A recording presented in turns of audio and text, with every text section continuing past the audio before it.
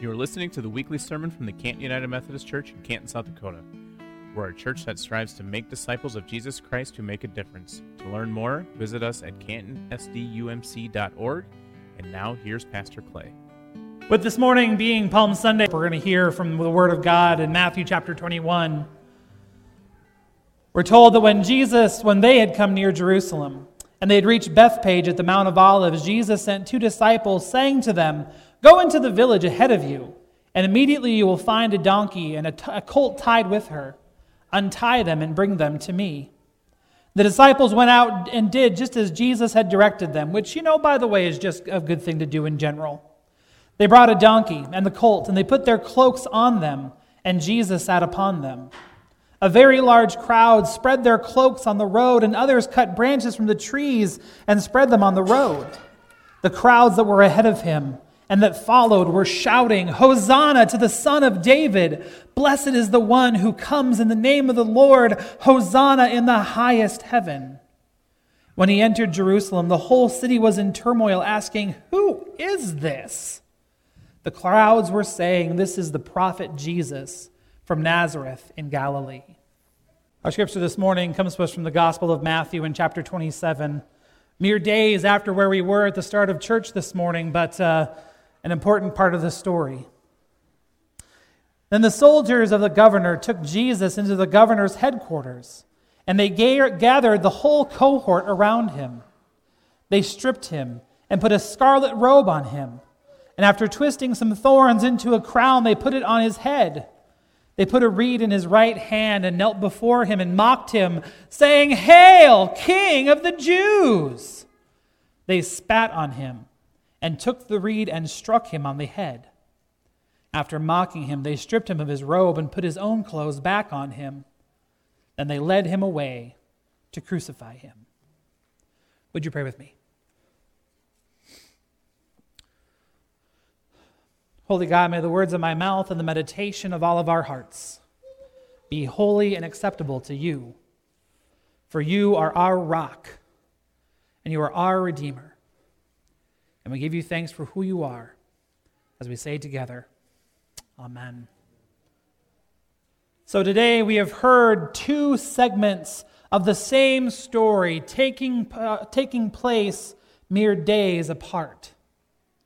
We started worship this morning on Palm Sunday. We started worship with Jesus making his triumphant entry into Jerusalem, and the crowds recognizing him, and the crowd shouting, "Hosanna!" a word that we talked about that means save us. They broke off branches from the palm trees and threw their cloaks on the street. The crowd that gathered recognized Jesus for who he is. The crowds recognized Jesus as the one who was worthy of having Hosanna shouted to him, and the one who could actually do what they were asking him to do, which was to save. They were looking to Jesus for someone to save them from their afflictions, save them from their ailments, and save them from their sins. The joy and the celebration that was present on that day is quite simply palpable. Hosanna! Blessed is the one who comes in the name of the Lord. Hosanna! Save us now!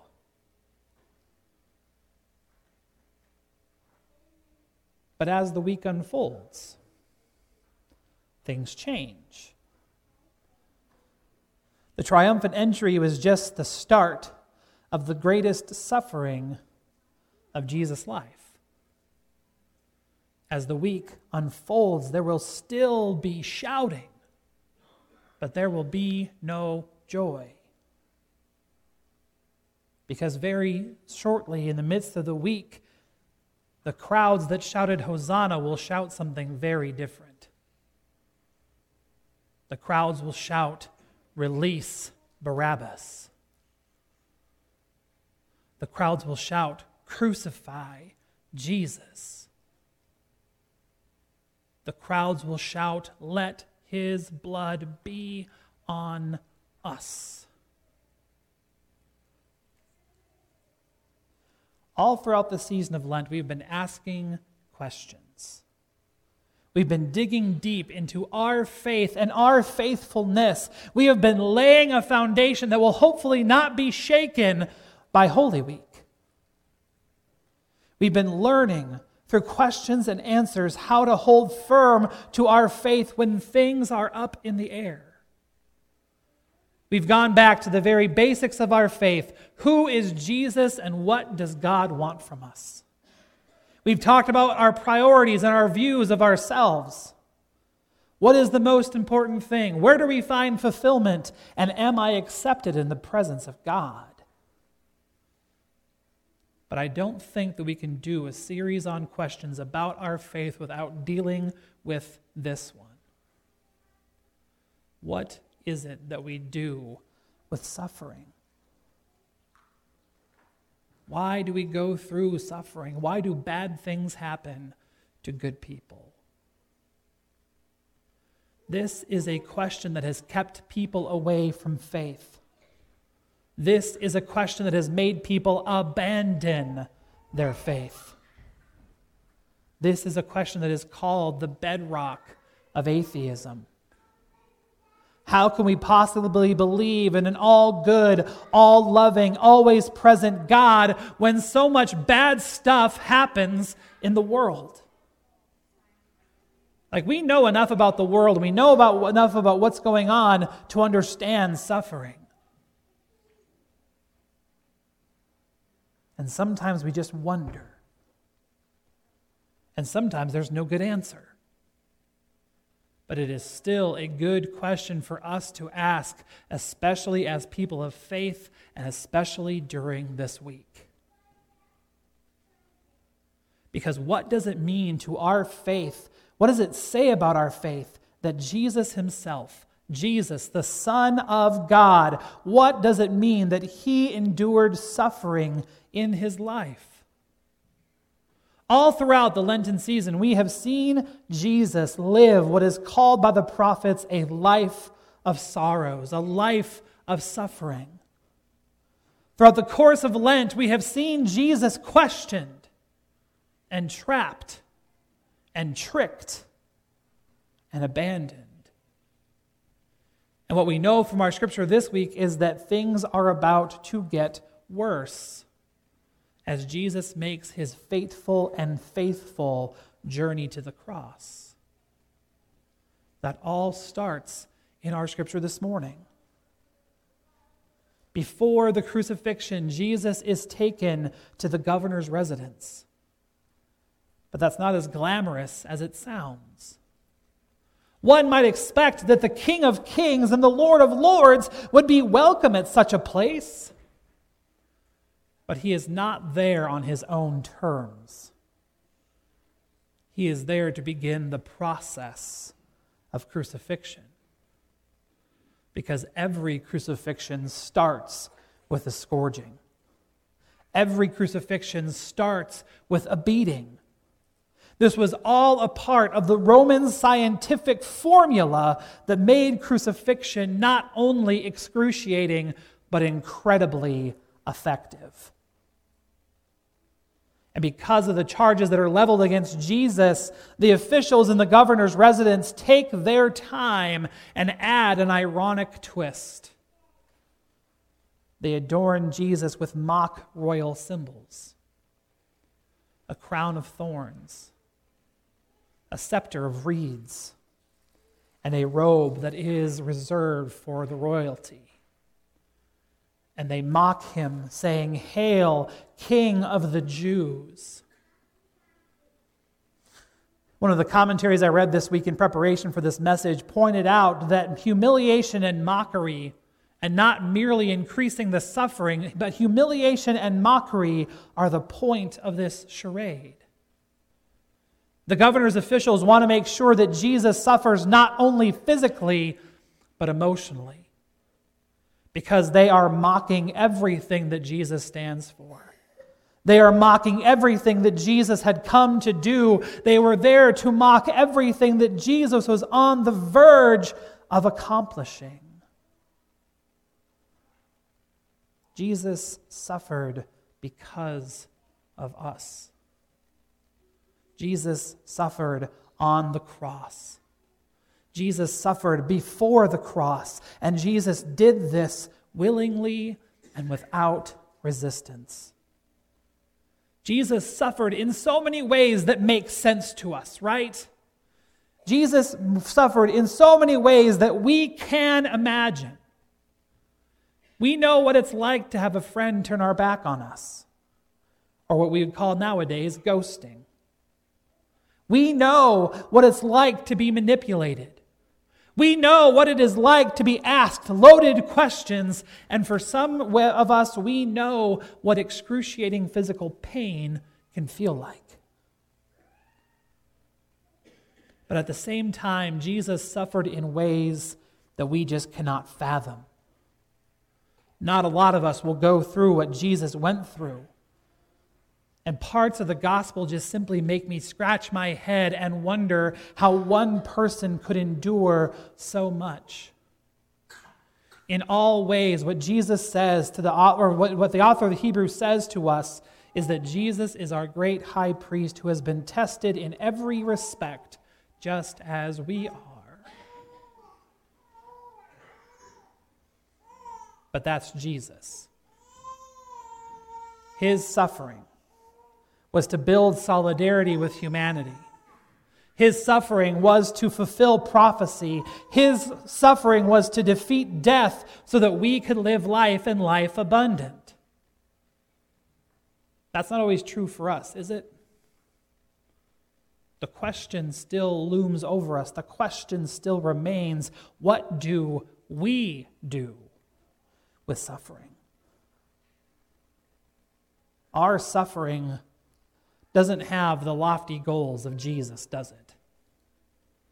Sometimes we suffer because we make bad choices. Sometimes we suffer because we made a boneheaded decision and it's going to hurt.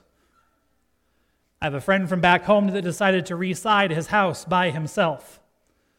Yet it was going great. He had everything taken down. He was starting to hang new siding, and he put his ladder up on some shaky ground. You know where this is going. Over went the ladder, down went the mic, and he made sure that no one saw him before he stood back up. Sometimes we suffer out of no action of our own. Someone else makes a choice that affects us adversely. When we become people of faith, God does not take away our ability to do evil, and God does not take away our suffering. And the unfortunate fact is that sometimes there is no good answer. Things in life are unfair.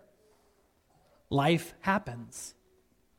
We are imperfect people living in a fallen world, in a broken world. And part of that brokenness simply means that sin and evil are real. But friends, the good news of the gospel of Jesus Christ, the good news of this week is that Jesus is God's answer to our suffering. Jesus is God's answer to our suffering. Jesus, the one who lives with us. Jesus, the one who eats with us. Jesus, the one who cries with us and suffers with us and dies like us, is the answer, is God's answer to suffering. Life doesn't always make sense, and sometimes there is no easy answer. But Jesus' death on the cross and everything that Jesus endures during this week redeems our suffering. Because Jesus suffered, we can see how suffering plays out. We can learn that suffering and death do not have the final word. Jesus does. Suffering and death and pain do not have the final word. Jesus does. Jesus who suffered in this life, Jesus who suffers with us, Jesus who suffered because of us, is God's answer. We simply have to hold on and wait for the hope and joy that are found in what comes next. So enter into this Holy Week, friends. Shout your hosannas as we go around the block.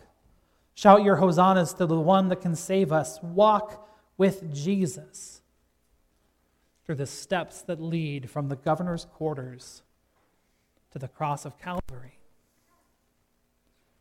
Hold on and wait in the face of your suffering.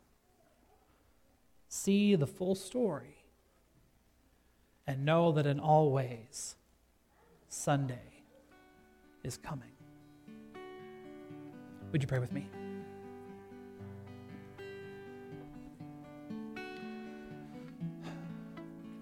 Suffering and saving Jesus, we give you thanks for who you are. We give you thanks for all that you endured and what that means for us.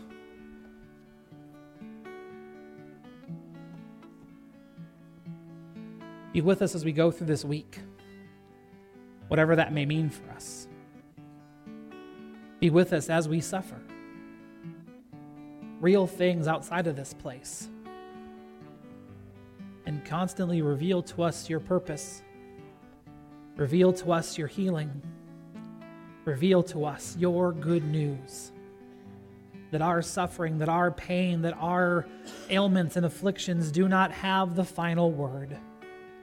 You do. In sure and certain hope we pray. Amen. Thanks for listening to this week's sermon from the Canton United Methodist Church. Join us in person or online at 10 o'clock every Sunday morning for worship. And now go in peace and serve the Lord. I want to encourage you after the message to head over to our YouTube channel and click the subscribe button. Over on YouTube, you will find videos of our entire worship service, a video cast of our weekly Cut for Time conversation with Pastor Clay and Eric, songs from our praise band One Way Up, and a bunch of other great things as well. Just search for Canton United Methodist Church. It would mean a lot to have you subscribe.